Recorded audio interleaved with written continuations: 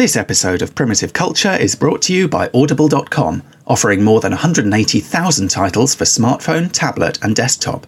To get a free audiobook of your choice and to help Trek FM at the same time, visit audibletrial.com/trekfm. And also by Enterprise in Space, an international programme of the non-profit National Space Society. Find out how you can help science and education and become a virtual crew member aboard the NSS Enterprise Orbiter by visiting enterpriseinspace.org.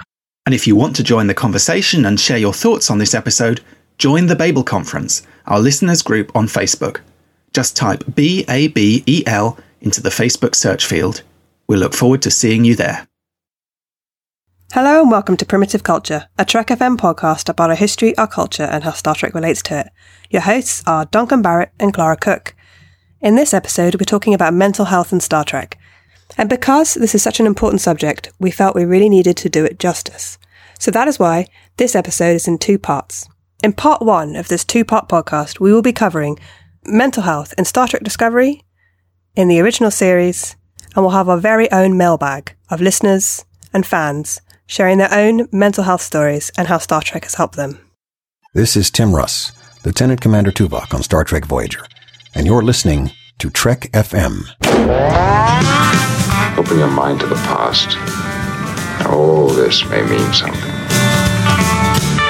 I've been coerced into watching tonight's movie. You do have books in the 24th century. It's a primitive culture. I'm just trying to blend in. Some people think the future means the end of history. We haven't run out of history quite yet.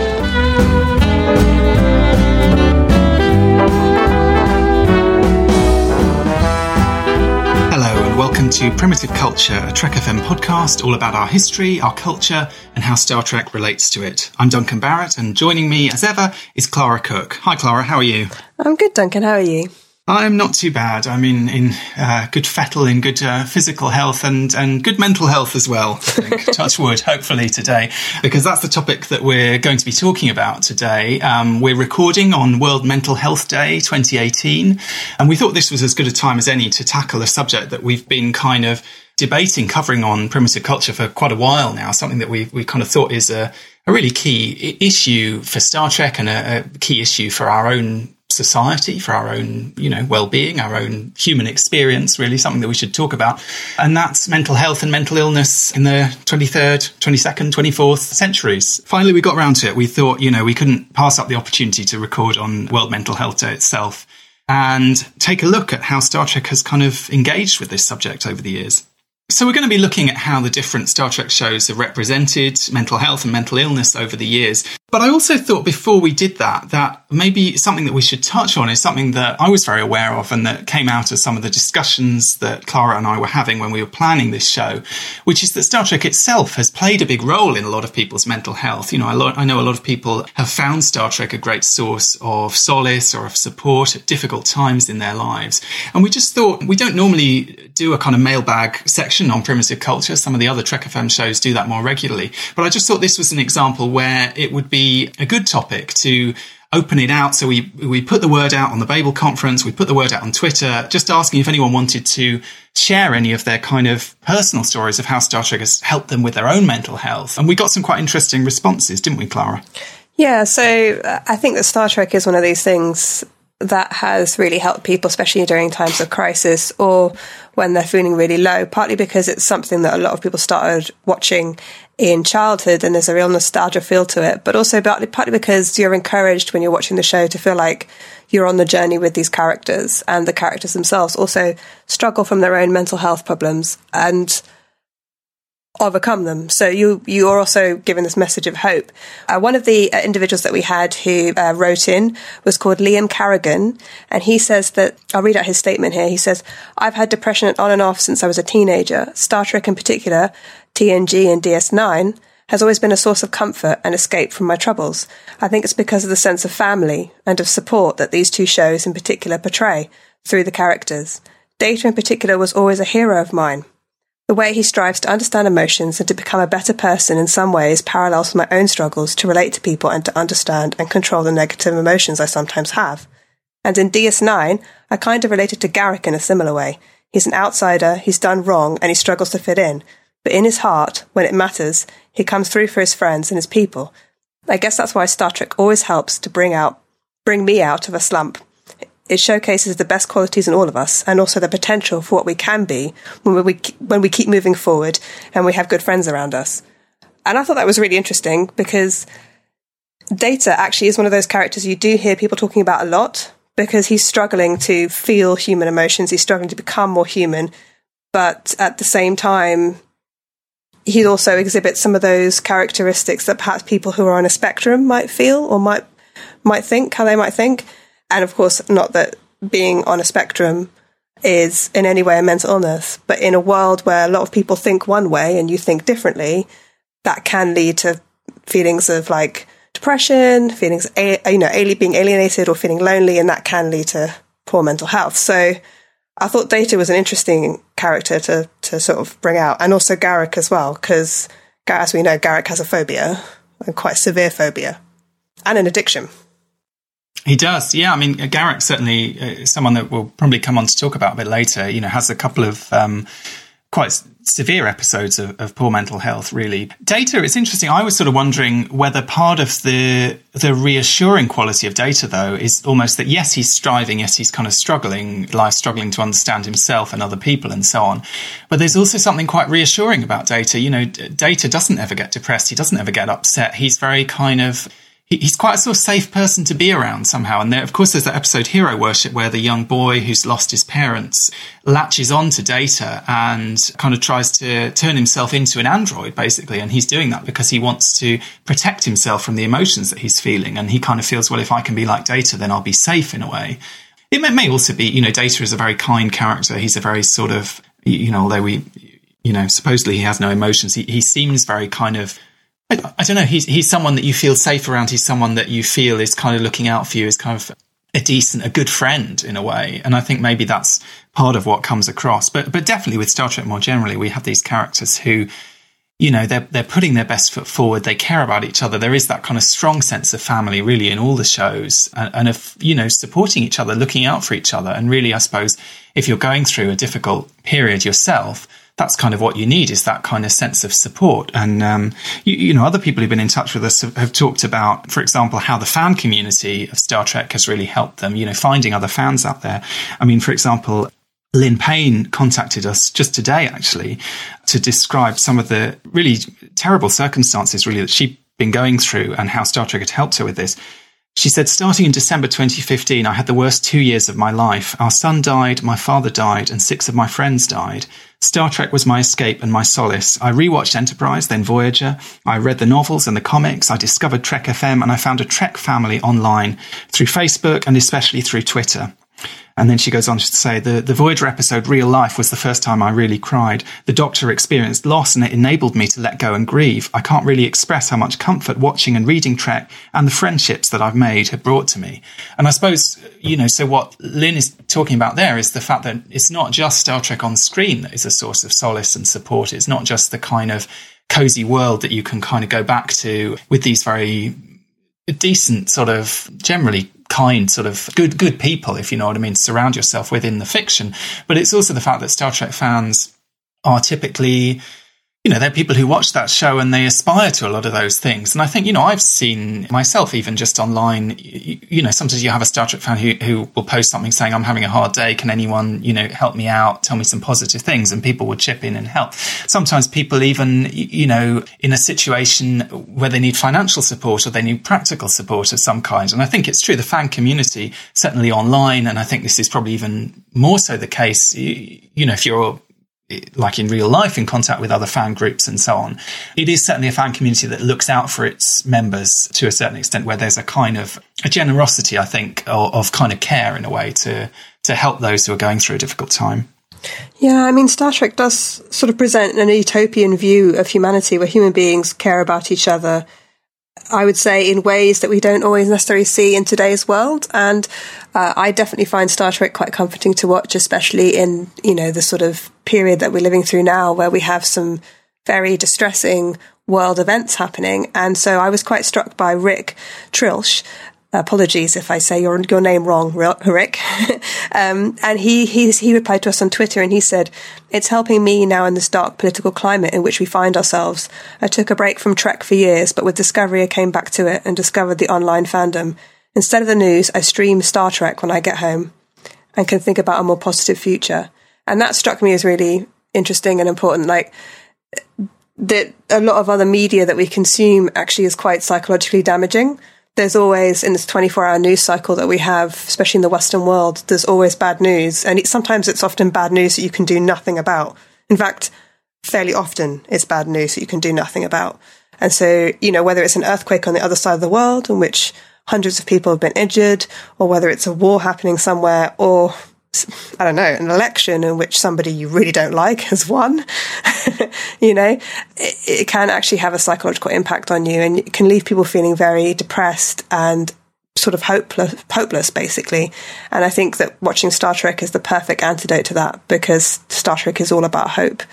It's a hope for a better future, and it's a vision of a better future. Yeah, absolutely. And also, I suppose, characters in Star Trek do, go through difficult things, but they always come out of it one way or another, pretty much. Sebastian on Twitter got in touch with us and said, similarly, I suppose, to what you were talking about, living through difficult times. He said, "Generations, in fact, helped me through a particularly difficult year, 1994, by reminding me to accept loss and to gather strength in appreciation of the moment. It was a bad time of my life. I wouldn't say the movie saved me per se, but it had a message that seemed oddly fine-tuned to the personal issues that I'd grappled with at the time."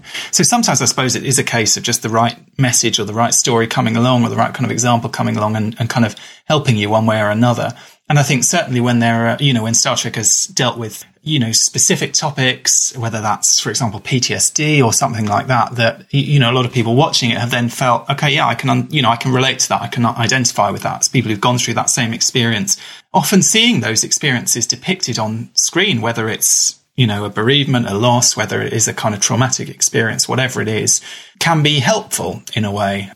Sometimes maybe it isn't, sometimes it's quite difficult, but certainly there is the potential for Star Trek, or any show, I suppose, if it's done in a sensitive and a helpful way, to kind of help people just by dealing with those stories. And certainly my feeling is that it's a positive thing that, as Star Trek has kind of progressed through its history, I think the shows have tended to take mental health issues more seriously and to give a bit more time and a bit more consideration to them in a way. And I think that is all to the good, both for us sort of as a society, as a culture, in terms of our understanding of mental health, which is developing constantly and certainly has developed a lot in the course of my lifetime, and certainly over the course of Star Trek's lifetime, but also obviously, can be helpful to people individually who are experiencing similar things to what they're seeing on screen. Yeah, I think also it's important that it's not just seeing people in Star Trek who are experiencing loss, bereavement, or some sort of mental health crisis. It's also seeing people on screen that are like you as a person. So, and one of the comments here that we received on Twitter was from an individual called Alicia Habiki, and she said that Star Trek is basically my coping skill for life in general, not just difficult times.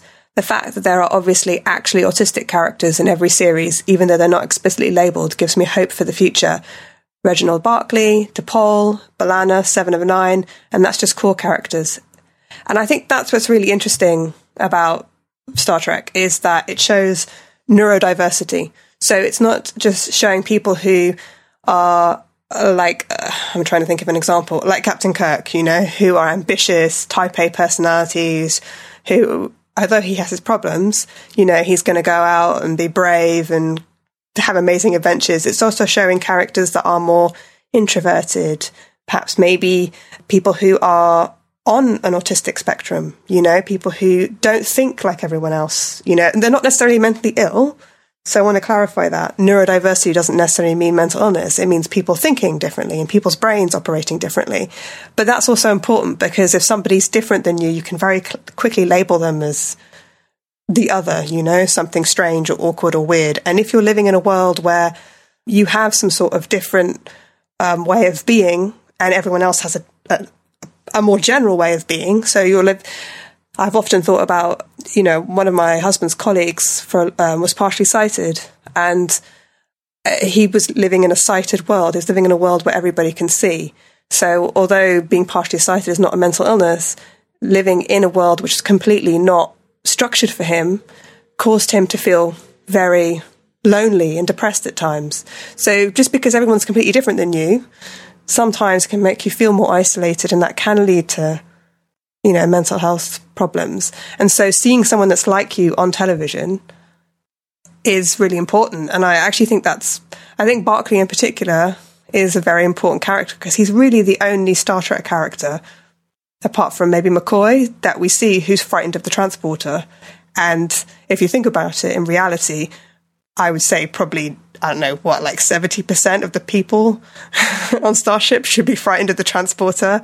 I mean, if you think about how many people are frightened of flying in today's culture, and I actually think being frightened of the transporter is actually quite logical. So totally rational, yeah. Yeah, it's totally rational, just as like actually being frightened of flying. Yeah, is but rational. I was going to say, I have a phobia of flying, and I would say it's totally, I understand, like, on a kind of intellectual level, it's not totally rational, but on the other hand, yeah, anyone who has a phobia of flying can kind of explain to you exactly what it is that they're thinking about, We'll go on to talk about it, but most phobias are actually quite rational. It's just that it's the extent of the fear that limits your life. Yes, exactly. Yeah. They're kind of out of control one way or another. They're kind of, maybe rational is not the right word. I don't know, but it's like, they're at least, they're comprehensible. They make sense in the way that you make sense of things. But I think Barclay is an interesting character because, in some ways I wonder whether the downside of the way that Barclay is presented is that he is always presented as a kind of comic character. He's a bit of I suppose he's a bit of a sort of Woody Allen in a way,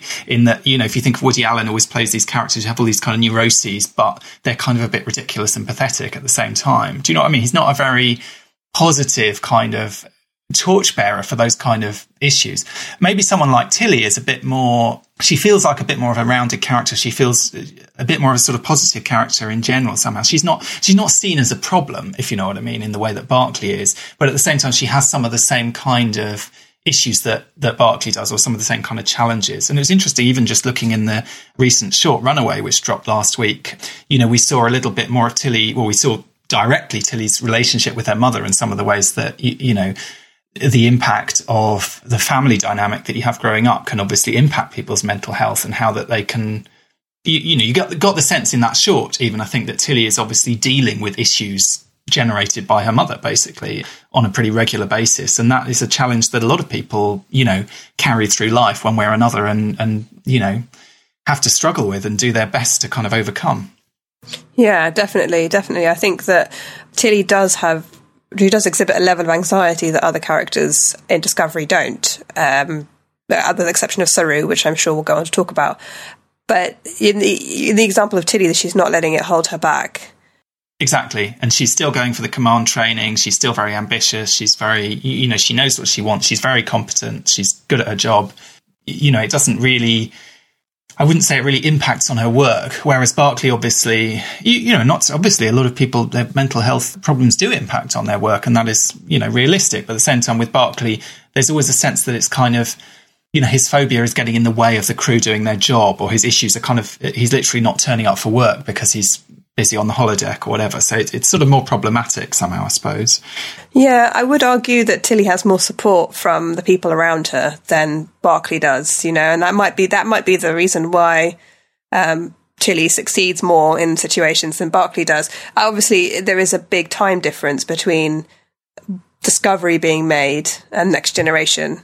And, even 10 years ago, mental illness had more of a stigma than it does today. I'm not saying there's not a stigma today, obviously. There's a long way to go before people feel truly comfortable to express the fact that they may have had a mental illness, or they may have anxiety or depression, especially when it comes to men.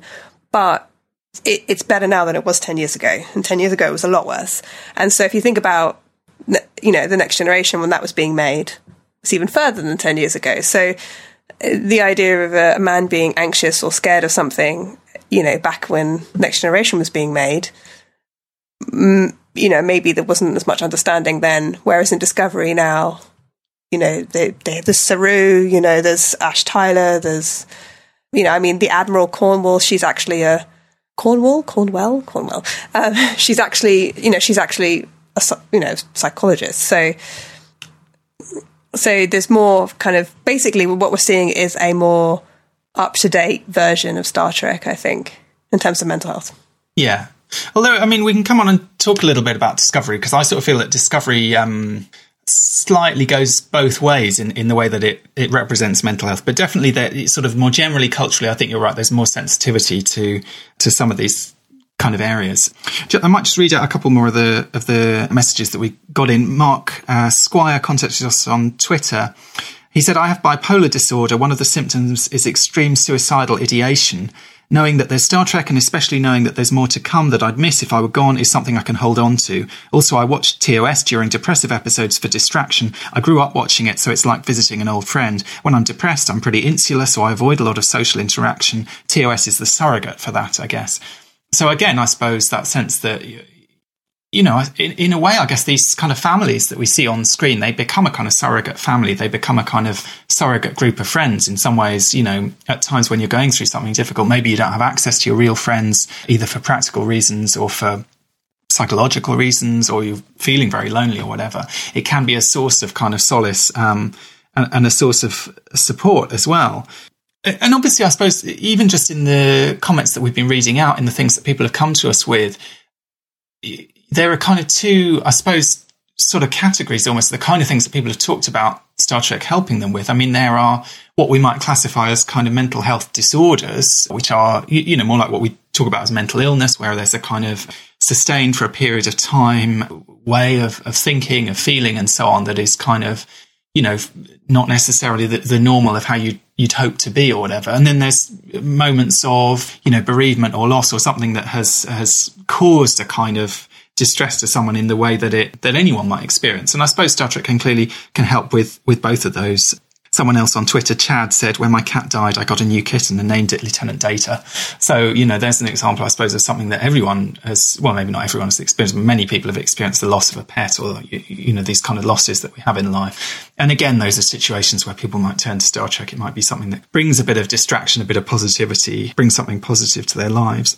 I thought maybe we should also mention a couple of examples, not from people who got in touch with us, but one that crossed my mind when we were talking about this was, I'm sure a lot of our listeners have come across the story of Dan Davidson from the Trek Geeks podcast. He's told this story several times, both on that podcast and on the Mission Log podcast, and also on Trek Profiles. I think if you check out those podcasts, you can hear him talk about this story. But he had a very extraordinary story where he was literally on the point of suicide, and watching an episode of Star Trek stopped him at the point where he was going to make that decision, and kind of brought him back from the brink in a way. And it was the episode Captive Pursuit, the early DS9 episode where O'Brien is helping the alien Tosk from the Gamma Quadrant. And he said he saw that, and it kind of brought him back from the brink. And I believe he was actually able to go and meet Colm Meaney quite recently at Star Trek Las Vegas, I think, and go and, you know, tell that story to him and basically say to him, look, this is what this episode literally saved my life. You know, Star Trek saved my life, and it's down to you and your character in this episode that happened to be what came on the TV at that point that happened, which obviously is quite an incredible thing to think. You know, I'm sure incredible for Colm Meaney as an actor to think that you've had that kind of impact on someone. You've had such a positive impact on someone. But, you know, in that kind of extreme situation, that was something that Star Trek was able to do for someone.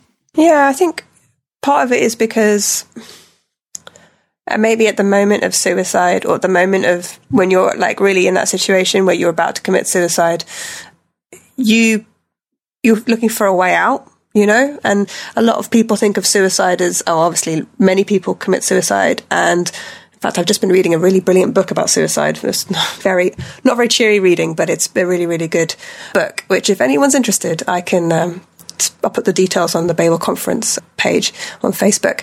And one of the things I was really struck by was how different suicide is across the human population.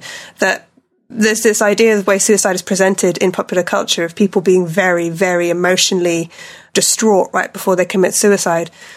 When actually, one of the things that's said in the book is that people can be quite calm, because if they feel like they've made a decision, this is, it's almost like they've got to take an action, you know, that they're going to do something. And once they feel like they've made the decision to do it and they're about to act on it, they can feel this sort of sense of calm coming over them. And in a way, I can see that watching an episode of Star Trek is choosing to do something different, even for just a short time.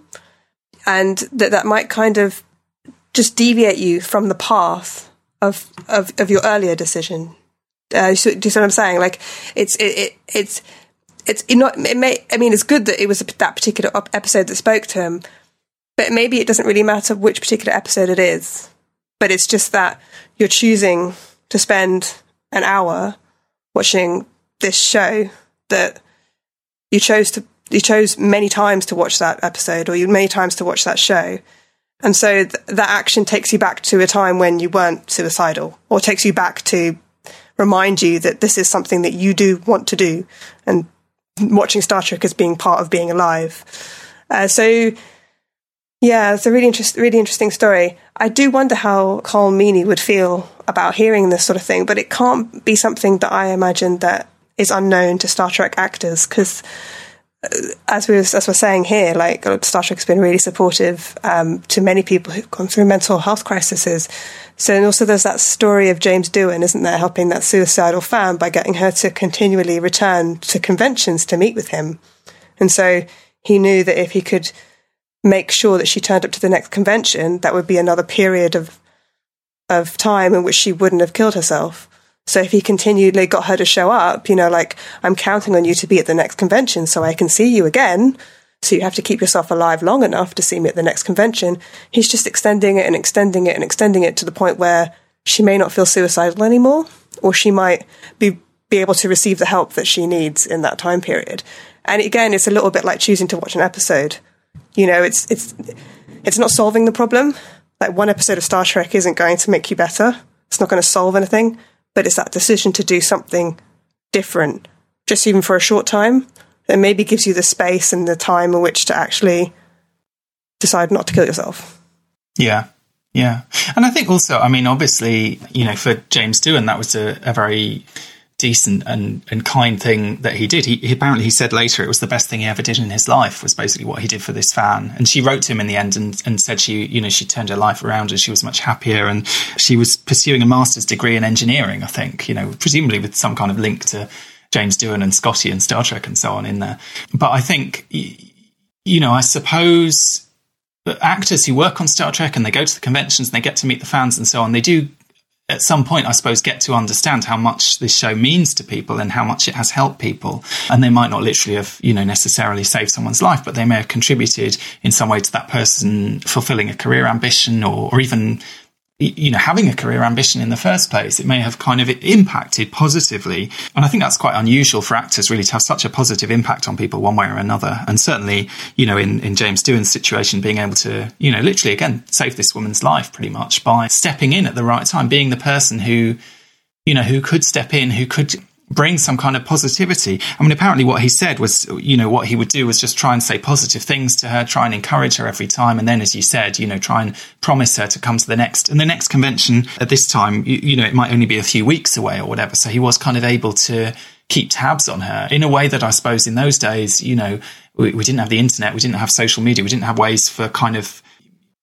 contact would be more difficult. It would be a case of like writing letters back and forth and that sort of thing. So it'd be harder to keep tabs on someone that you didn't really essentially know personally. But he was able to do that and was able to help that woman, and obviously, made a huge impact on her life.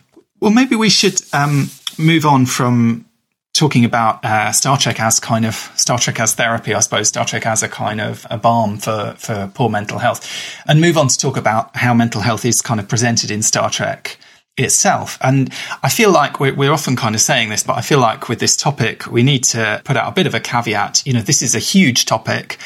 We'll do our best to cover it in some detail, but we're not going to hit every single Star Trek episode that deals with mental health one way or another. So, if there's something that you think we should have talked about, or that you want us to know what we think about, or to share your own thoughts on, the Babel Conference is definitely the place to continue the conversation after we drop this episode, because it's a big conversation, it's an important conversation, and it's one that is, whatever we do is going to go beyond the scope of, whatever we manage to talk about.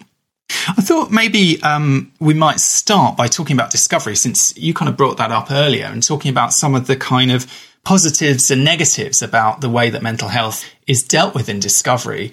And maybe we could start, just to kind of get out of the way, with this kind of issue that I think hangs over the first season anyway of Star Trek Discovery in a way, which is this sort of question of whether mental health is the treatment of it is kind of diminished in a way because you have these two characters, Lorca and Ash Tyler. And in the first section of Discovery, kind of up to the break, both those characters appeared to be having storylines that were sort of very interesting mental health storylines. You know, you had two characters, both effectively suffering from quite severe PTSD. We really engaged with them as these kind of regular, sort of our Starfleet universe human characters. And we engaged with what appeared to be their kind of mental health issues. You know, for example, Lorca sleeping with a pistol, with a phaser under his pillow, Ash having this kind of, real inability to function, essentially, when he was on the Klingon ship and in the presence of L'Rell, who we understood to be his torturer, as, a human who'd been subjected to Klingon torture. And then, of course, all of that good work and all of those amazing performances from both those actors, I think, in playing that, and all of the kind of intricate writing that a lot of people were saying when that first section of the first season of Discovery was airing, this feels very real to me. I can relate to this. It's so great to see Star Trek taking mental health seriously. It's so great to see a sort of nuanced depiction of PTSD that is, that's exactly what it really feels like. And then, of course, the rug is completely pulled out from under all of that in the second half of that season, because it turns out that Ash Tyler is actually really a Klingon, and, what he thinks of as... It's sort of slightly unclear with him, I suppose, how much, yes, he was physically kind of tortured in a sense in that he underwent this process and so on, but a lot of his kind of traumatic memories are essentially confused one way or another. Lorca is not a kind of regular Starfleet character who's been through a really awful experience and is suffering mentally as part of it. He's actually a moustache-twirling villain from the Mirror Universe, and he's kind of playing it all along. And in a sense, I suppose what you get is this idea that mental illness can be almost not much more than an act. So in a way, although Cornwall says to him, you faked the psych evaluations, you faked getting your command back, you made us think that you were fit for command, and clearly you're not, because he's kind of saying he's desperate, and she sees him as someone who's mentally unstable, essentially. At the same time, that is almost put on as well. Clearly, that's kind of an element of fakery to it as well. And again, with Ash Tyler, there's this sense that, really what's going on are these kind of plot shenanigans and, this kind of Manchurian Candidate style story. And his apparent PTSD was just a kind of a manifestation of that in a sense. So again, it sort of wasn't really real. And I do sort of wonder, is that kind of problematic in a way that Discovery with those two characters ends up kind of almost playing the same trick twice? And yes, those are great twists and they're great reveals, but both of those reveals really undercut what seems to be quite an interesting and quite real mental health story.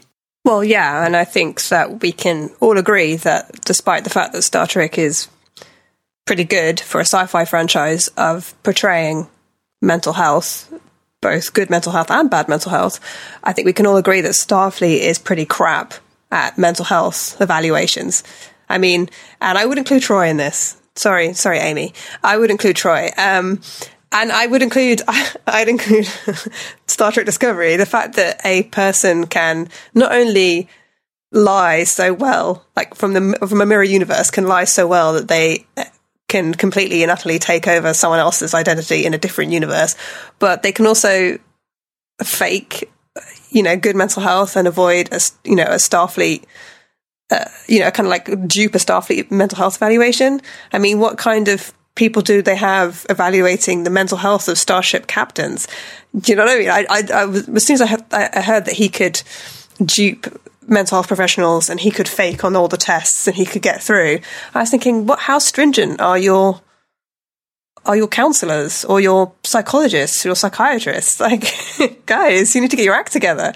I think that Starfleet doesn't really do a very good job when it comes to mental health. They don't pick up on the signs of PTSD. They don't seem to understand the concept of how people might be bereaved when people are lost in battle or in accidents. And a lot of people are lost in battle and accidents throughout the entire franchise or the series. They hire the most inept counselors who often can make a situation worse before they make it better. Their doctors don't seem to massively understand anyone going through any sort of mental health crisis. And the commanding officers, with the exception occasionally, I would say, of some commanding officers, I would think Janeway is pretty good at picking up on B'Elanna's mental health crisis in Voyager. But with the exception of her, maybe, and maybe some other instances, I would say the captains and the commanding officers and the first officers and anyone in command is pretty bad at looking and seeing the stress that their junior officers or their subordinates are under and picking up on poor mental health. So though Star Trek as a franchise is good at portraying some of this stuff, I would say that Starfleet itself is pretty bad at it, which is a bit shocking for this peacekeeping, amazing exploratory force in a utopian future. So they've got a lot of other things down. They're doing a lot of other things really well, but they're not really doing a very good job with mental health, which is worrying, really, if you think about it, when you're miles away from home and you're in space facing peril all the time. I was disappointed by the fact that Lorca and Tyler turned out to be other characters than what I thought they were going to be. I mean, I wasn't disappointed to find out that Lorca was evil. I was disappointed to find out that he wasn't suffering from PTSD, that he was literally a completely different personality. And I am disappointed by Tyler's storyline. I personally never found the idea that they could make a Klingon into a human very believable. There seems to be something slightly magical and less scientific about that, which I thought was a real problem.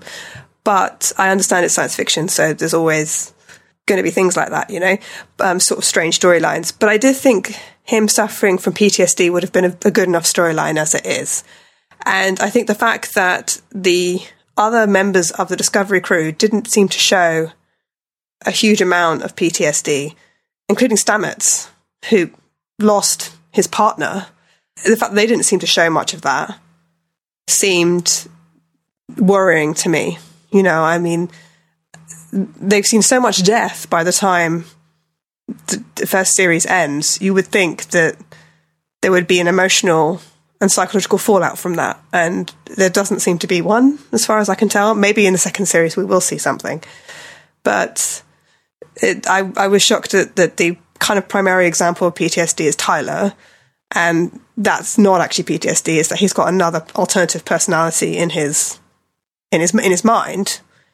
And I guess you could say that's maybe an example of multiple personality disorder or something, but they're not calling it that because it's been constructed. And sometimes Star Trek does this thing where it gives an example of a mental health condition, but it constructs it through some sort of supernatural means. Do you know what I mean? So somebody's violated, but it's because, like I was thinking of the example of Troy being violated, telepathically violated in the Next Generation. That's basically a metaphor for rape, really, isn't it? But it's done in this weird supernatural way, and there doesn't seem to be much fallout from it afterwards. Do you see what I'm saying? So the way Star Trek deals with trauma isn't always very good. And yeah, sometimes it's indirect. I mean, personally, I don't think there's necessarily... I mean, we could have a whole other episode about the way that Troy is used in Next Generation and how problematic that is. But I don't think it's necessarily a problem that Star Trek has these kind of more allegorical or more kind of sort of sci-fi ways of dealing with things. And, you could say, for example, in Deep Space Nine, we see Dax as an example of someone who, you could say has multiple personalities. There's that episode where they all kind of come out and get embodied by her friends. There's an episode of Voyager where 7 of 9 kind of goes through all these personalities that the Borg have assimilated, I think, and she's kind of manifesting all these personalities. And again, obviously there's a kind of link to multiple personality disorder.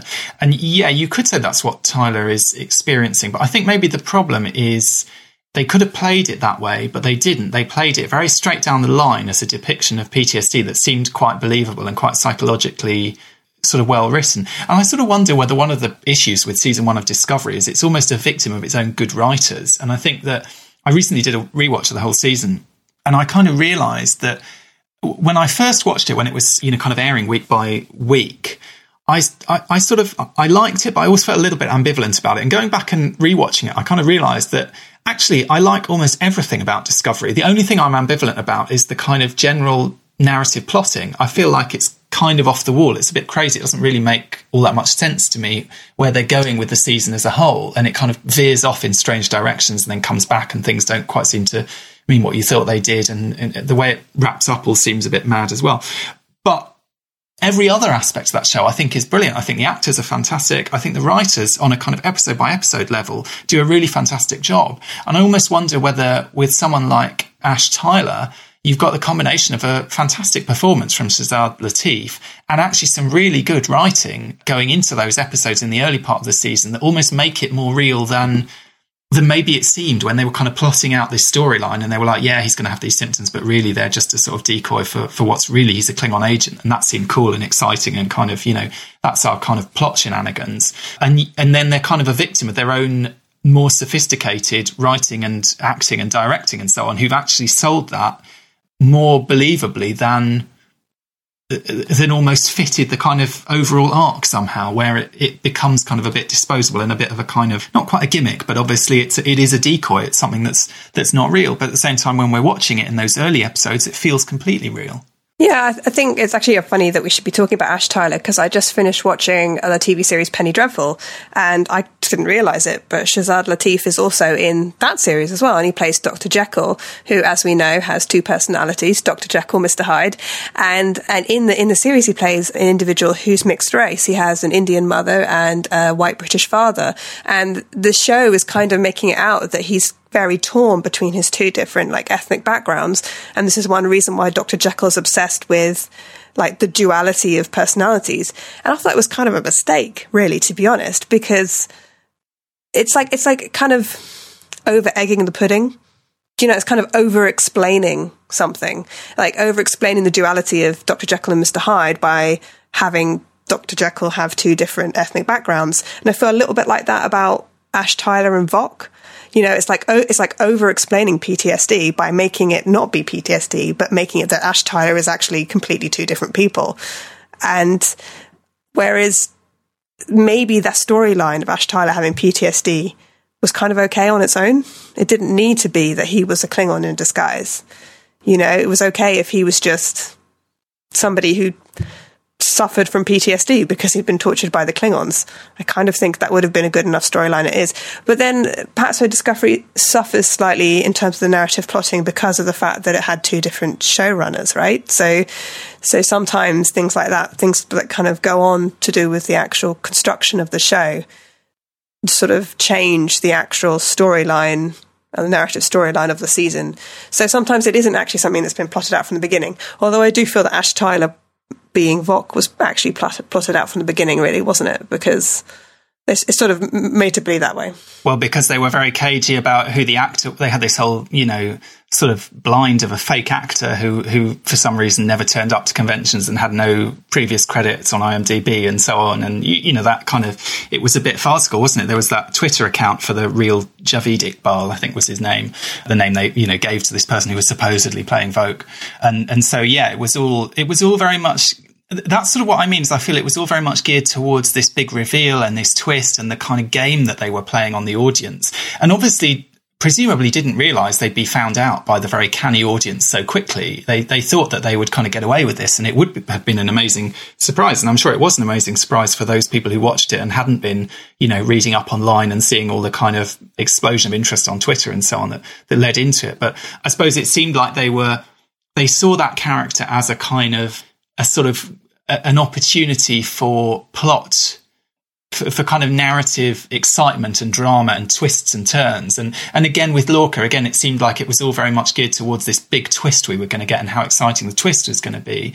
And I mean, I'm not saying I don't like twists and turns in my, serialized TV dramas. And obviously when Star Trek becomes serialized, it has to engage with that a bit more. There do have to be more kind of twists and turns. But the danger, I suppose, is with those two characters, the twists actually kind of undermined what would have been more interesting character work, if they hadn't been forced to kind of veer off in a totally different direction. I think on the positive side, though, with Discovery, one thing that they did do, which I don't think anyone was really expecting, which is kind of creeped up on people in a way, was with the character of Saru, I assume intentionally, I don't think it can possibly have been accidental, but they certainly didn't play up to it in any way. We talked about characters who people felt represented someone who's on the autistic spectrum or so on. Many people felt watching Saru that he was a character suffering from anxiety, suffering from generalized anxiety disorder. And I actually felt, the funny thing is when I watched the first couple of episodes of Discovery, I watched Saru and I sort of thought, how is this guy in Starfleet? Why is he behaving like this? He just seems to be scared of everything. This is ridiculous. And I don't know why. It took me a few episodes to sort of get into it and actually think about it. And I suppose it helped in a way, that episode that Kirsten Beyer wrote, which, you know, people didn't love particularly, where he was down on the planet and he kind of was like Saru gets medicated and he kind of loses his anxiety and he becomes much, he says for the first time in his life, he kind of doesn't feel afraid.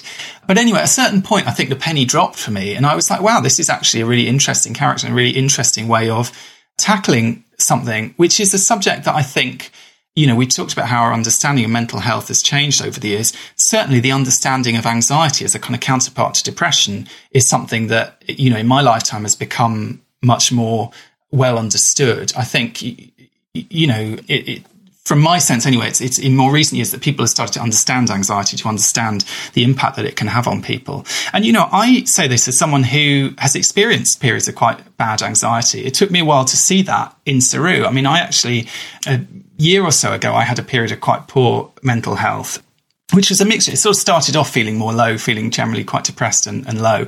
And then it sort of settled into what was more like a kind of general anxiety and and what it felt like to me, and it was particularly for me focused around work, was like, it is very much like the way Saru describes, you know, being a prey species, having a predator out to get you, you know, literally almost feeling like there was someone looking over my shoulder the whole time. And I, you know, in terms of work, just feeling like I couldn't cope with the most basic things. So like a sheet of A4 paper was too much. I'd have to, you know, the kind of compromises you make, I was kind of cutting things up into smaller pieces to make them more manageable. And, you know, in a way, so reflecting on it and thinking about it, I can totally understand Saru's situation as someone who is dealing with fear on a daily basis, which is what dealing with anxiety is like, really, but not letting it stop him, you know, not giving up in a sense. And I can absolutely relate to that. And I think a lot of people can relate to that, and kind of forcing yourself to go on and forcing yourself to engage with those things, however difficult they might be. Yeah, and I think it's interesting that he ends up in a position of command. I think that's really important.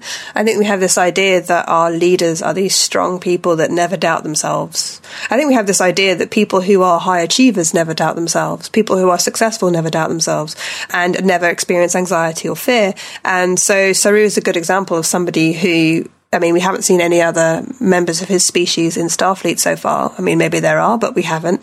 And, you know, so far as we know, he's the only one of his species on Discovery, which is an achievement to get through Starfleet Academy. I often say I don't think I'd ever end up in Starfleet. I'm just not smart enough. But, you know, he's there he is, and he's a member of the bridge crew. He's in the command structure, and then he eventually does end up becoming captain for a bit. So the anxiety is something he has to live with, and it's difficult. But it doesn't prevent him from holding positions of responsibility and from really succeeding in, I would say, quite a demanding and difficult career out in space, which is it's really important to see that. So if you are someone that suffers from generalized anxiety disorder or any sort of anxiety, you know, issues that are continual and feel constant and feel like that it could hold you back, Saru is a great example of how, you know, they don't have to hold you back, that you can still feel the anxiety, you can still feel the fear, but do it anyway. And I've always thought that actually people always assume people who are brave don't feel any fear. And I'm sure there's some examples where people go off and do brave, amazing things without any fear. But then I think, really, are they brave? Can you be brave if you haven't been terrified of something? Do you know what I mean? I mean, in order to be brave, I think you actually have to feel frightened.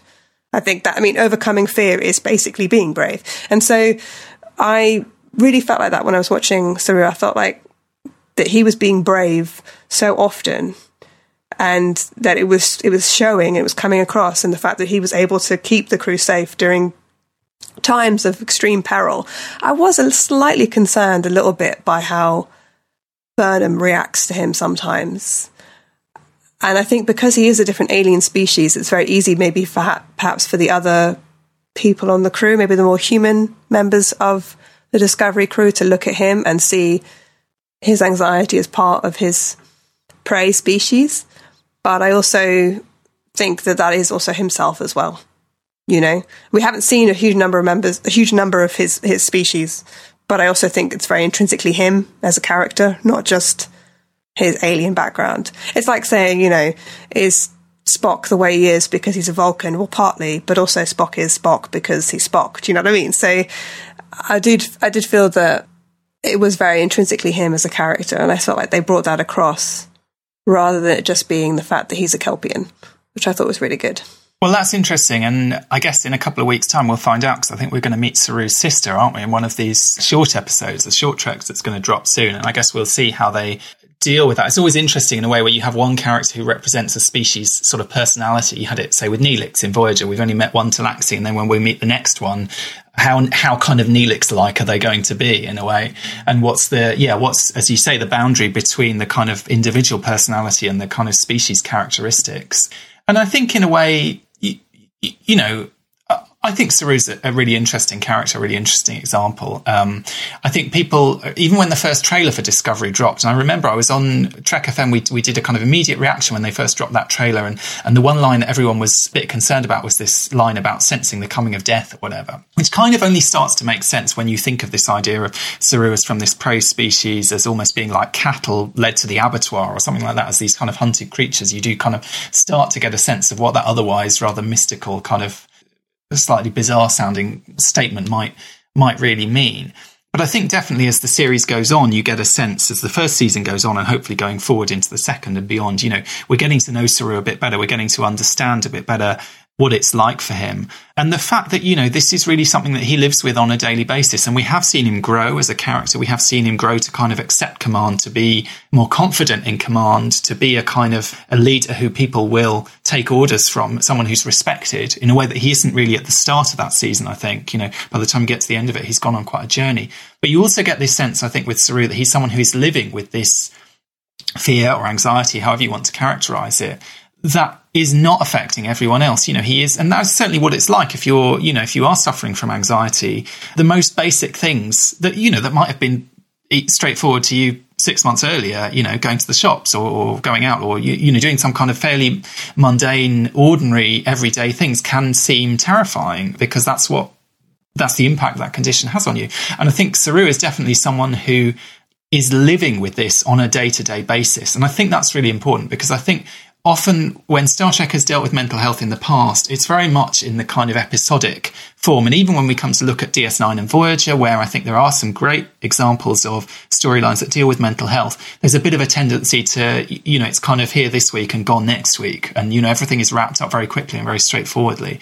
And I think, you know, by virtue of the fact that in Saru's case, it is represented as being connected to his being Kelpian rather than, for example, a trauma or something that he's gone through personally, it allows them to kind of make that more of a kind of organic part of his personality in a sense that this is something that Saru deals with and that we're going to find out more about and that we're going to learn about. And also the serialized nature of the storytelling, I think, you know, helps with that. Maybe that, again, is one of the issues with Ash Tyler is that, you know, yes, we've seen characters suffer from PTSD in Star Trek before, but it's usually been within the kind of scope of an episode and then it's almost forgotten about next week. Whereas when you have this kind of serialized storytelling, we're seeing it week after week after week and it's getting developed and it's getting kind of more complicated and you're sort of building up what seems to be something more real. And then it turns out that all you've built is a house of cards and it, you know, it wasn't really real to begin with in a sense.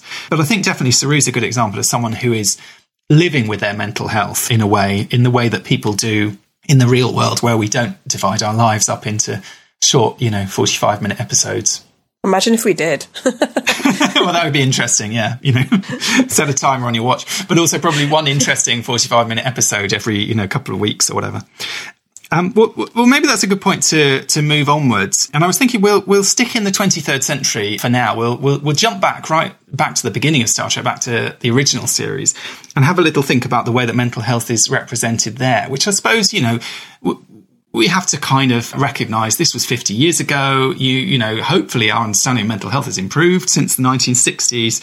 It seemed to me, looking at some of the episodes in the original series that dealt with this issue, there are kind of two directions that they tend to go in. There's the kind of rather sort of hammy, cheesy, kind of criminally insane characters of, I mean, if you think of, say, the episode Whom Gods Destroy, which is basically almost like an episode of Batman set in Arkham Asylum. It's this, you know, these kind of very extreme, grotesque, kind of almost kind of wacky, mad villains essentially running around and being awful. And again, it's a slightly less kind of extreme, but Dagger of the Mind, I think, has you know, something in common with that kind of idea. It's very much focused on the kind of the asylum, the inmates in this kind of institution who are kind of dangerous, and they've been kind of lobotomized, and to render them safe and so on, and the kind of threat of these crazy people who also, I think in the original series, mental illness is always represented with makeup somehow, so they're sweating a lot. They basically, the weird thing is the makeup for someone who's suffering from poor mental health is basically the same as the makeup for someone who's an alcoholic. So if you think of like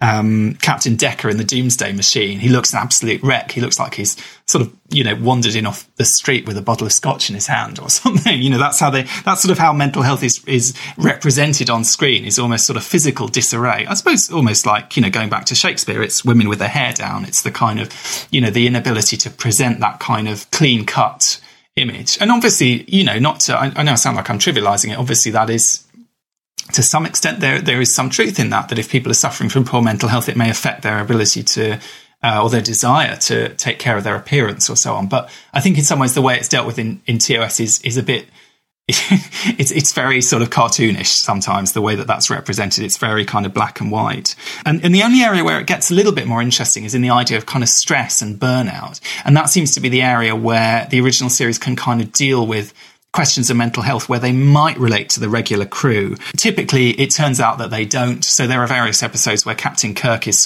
there's the kind of the possibility or the looming threat that he might be kind of stressed, he might be burnt out, he might be kind of losing his grip one way or another, court-martial, for example, or the Enterprise incident. But in fact, it turns out it's all a bit like Ash Tyler. It turns out it's all part of a ruse, or it's all part of something else, or it's not, in court-martial, it's not really the case. There's been some kind of plot going on. It's nothing to do with Kirk's mental health.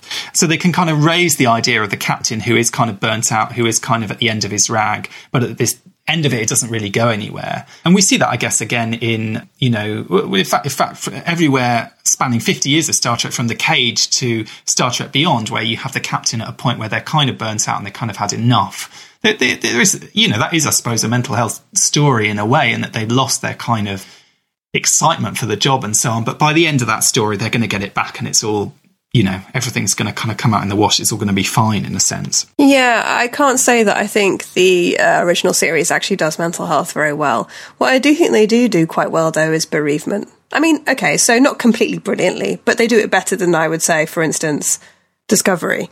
So I think about, the Paradise Syndrome, when Kirk loses his pregnant Native American Indian wife. Mm-hmm. Mirami, is that her name? Yeah, I can't believe I even said that sentence. But when he loses her, and he's pretty grief-stricken about it. And isn't there another episode where someone he loves dies and Spock tries to make him forget? City on the Edge of Forever? Or City on the Edge of Forever is an example. That's a big one. Of, yeah. No, there's another one. I know what you mean. Forget. Yeah, he comes and does a mind meld. Yeah, and he goes forget. Yeah. And so there's that, and then the movies. So obviously there's an example of the entire crew losing Spock. That's very distressing and upsetting. There's, I would say, a certain amount of people experiencing trauma in The Wrath of Khan. And obviously there's McCoy, there's McCoy. I know it's a supernatural thing in the sense that, or spiritual thing in the sense that Spock's Katra is in him, but he's definitely what you would, if you didn't necessarily know that, you would think he was suffering from some sort of psychological stress from losing a friend. And I did think the way that he was treated in The Search for Spock by Starfleet officers was pretty strange. The fact that nobody immediately thinks this man is suffering from some sort of mental breakdown. Instead, they put him in a holding cell, which I think is pretty bad. But it's actually what happens in today's world, is very often the police are left to deal with people when they suffer some sort of massive mental health breakdown or psychotic, sort of episode. Partly that's because mental health services are underfunded and not really good enough. So, I was a little bit horrified, though, that in our utopian Star Trek future, that's what they're going to do if you start suffering from some sort of episode in a bar in a Starfleet or Federation outpost or whatever. They're going to stick you in a holding cell. But anyway, and then also the Sybok, and Sybok, I can't say that his weird cult-like brainwashing is a good example of good mental health, but he's all about taking away trauma, and that means that he reveals the trauma that the Enterprise crew carry with them, and so it does actually show that people are carrying trauma with them, and still going about their daily lives and still performing their duties. But we don't really hear about McCoy's father until the Final Frontier movie.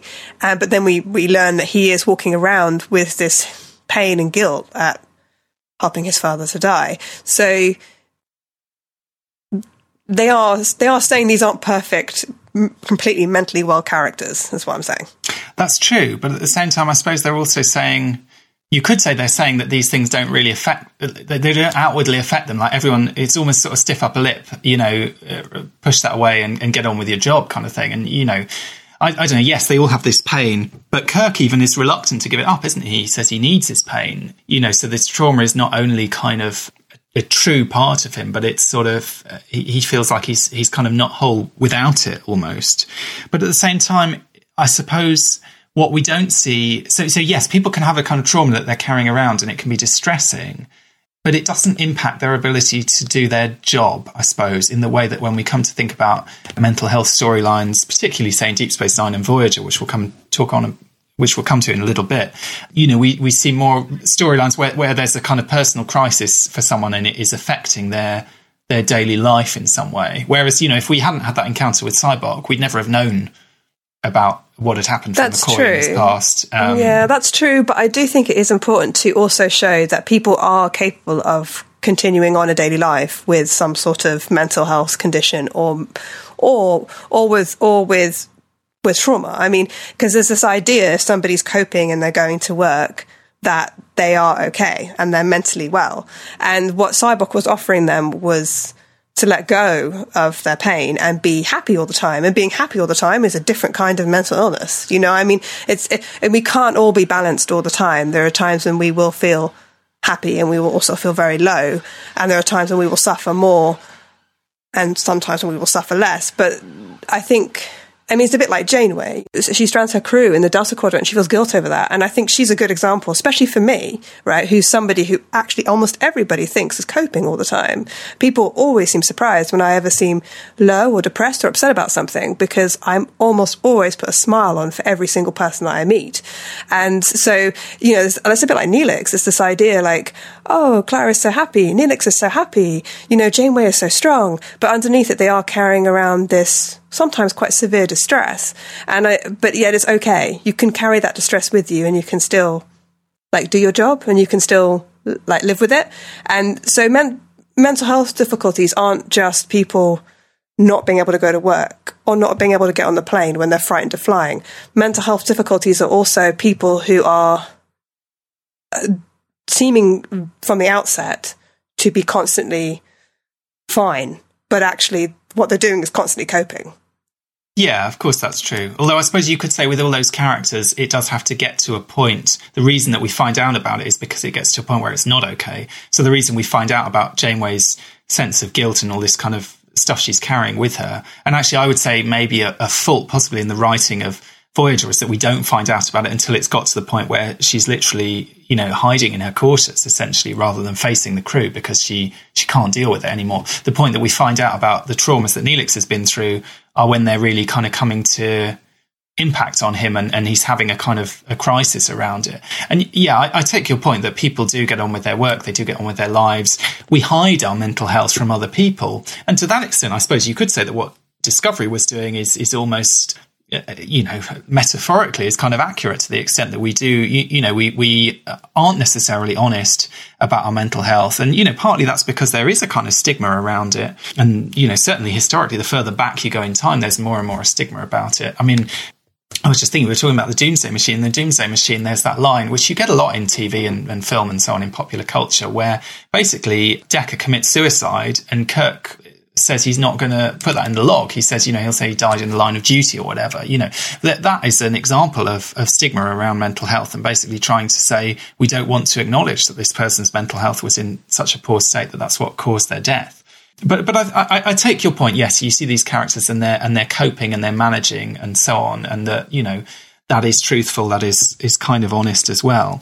I'm not sure really talking about the original series though that is so much what we're seeing, because I just think again and again what we see is kind of is that they're, is Kirk really suffering from burnout and stress and so on? No, he's not. He's, that's just what people think might be happening, but actually it turns out that he's fine. Yeah, maybe by the time we get to the films, the way that they're dealing with kind of trauma and so on is a little bit more nuanced. And there is more of a sense of kind of serialization in a way in the films because, something that happens in one story can kind of have consequences in the next, whether that's, especially when you're talking about bereavement, whether that's the death of Spock or the death of David or whatever.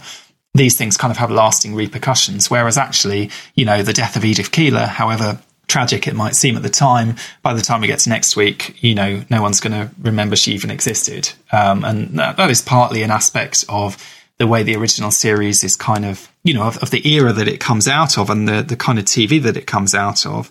But it is also, I think that is kind of problematic in some ways when you're talking about mental health. And that is something that affects these stories going right through, even to DS9 and Voyager as well, is a kind of a lack of continuity when it comes to people's mental health in a way, even if you can, in an individual episode, tell quite a powerful, interesting, quite real story in a sense. That the reality of these things is, yes, they come and go and so on, but they don't fit within one, short episode in that way. I think one of the major problems, like what you were mentioning with the original series, I mean, what I thought was impressive was their expression of bereavement, I suppose.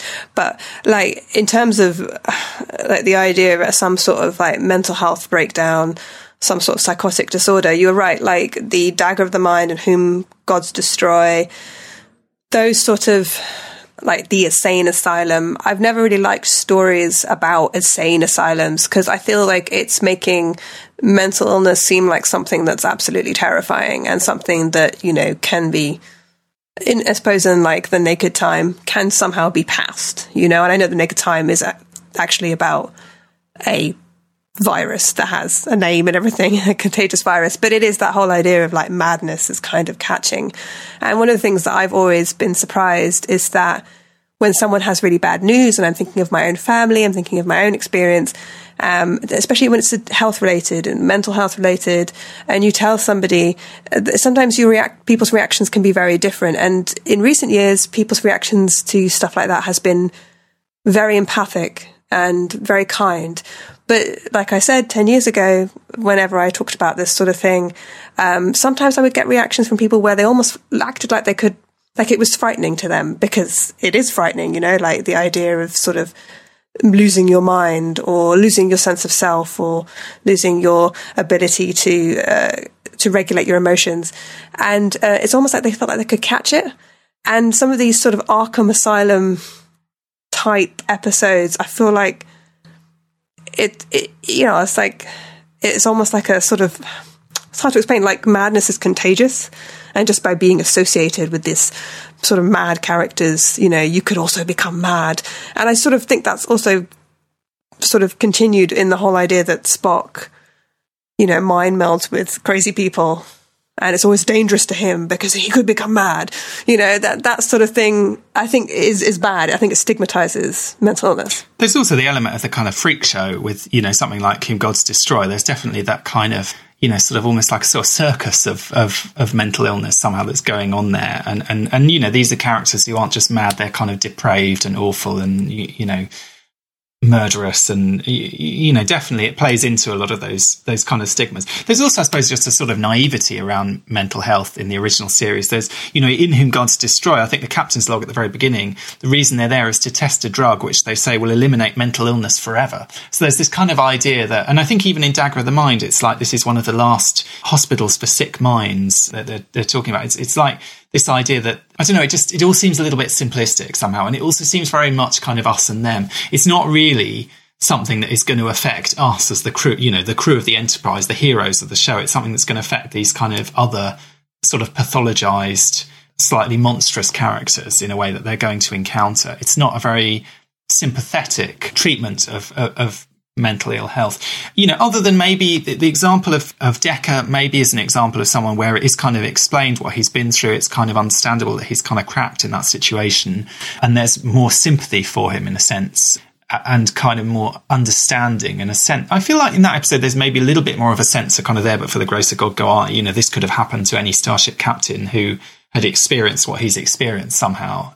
But I feel like that's the only episode where really there's that kind of, I was going to say nuance to it, and it's not that it's necessarily a nuanced portrayal, but it is a very powerful portrayal and a very effective portrayal of someone who is, is effectively experienced a kind of PTSD and, with catastrophic results, really.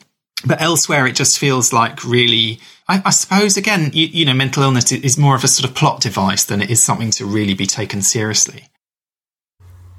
We'll leave the discussion there for now, but for next week, we'll post part 2, talking about mental health in the 24th century, in Star Trek Voyager, Star Trek Deep Space Nine, and Star Trek Next Generation.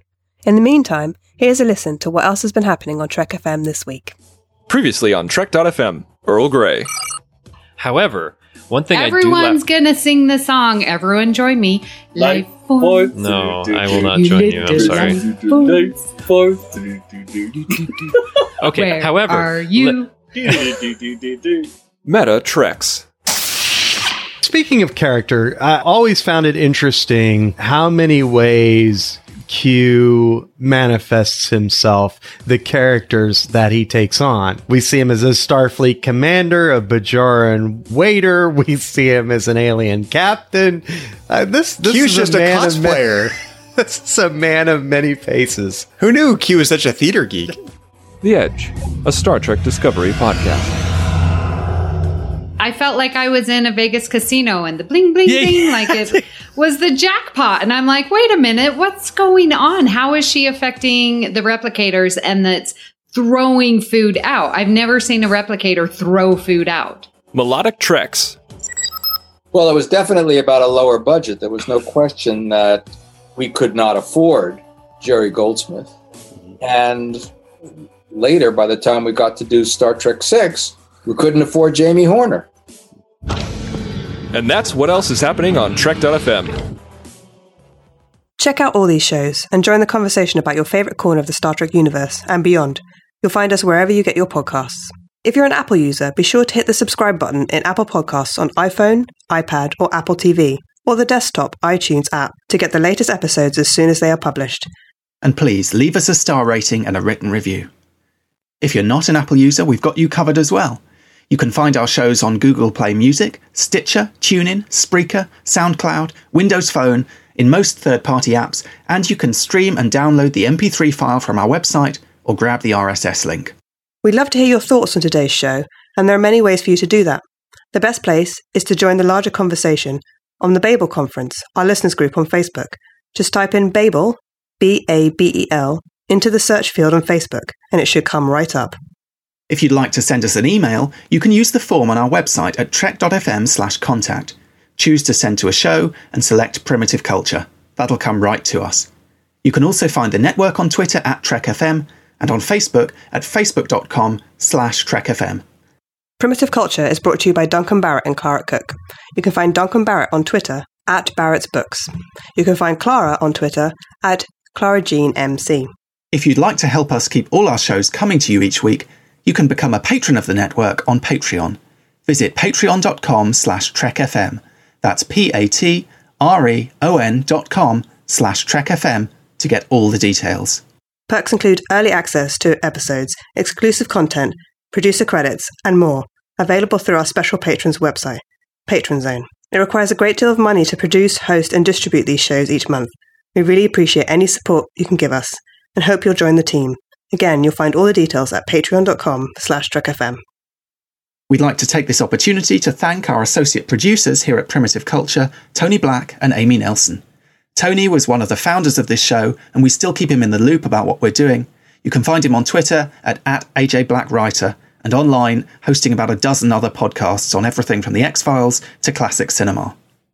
Amy is the host of 2 shows on the Trek FM network, Earl Grey and The Edge, and you can find her online on Twitter at Miss Amy Nelson. You're blended all right.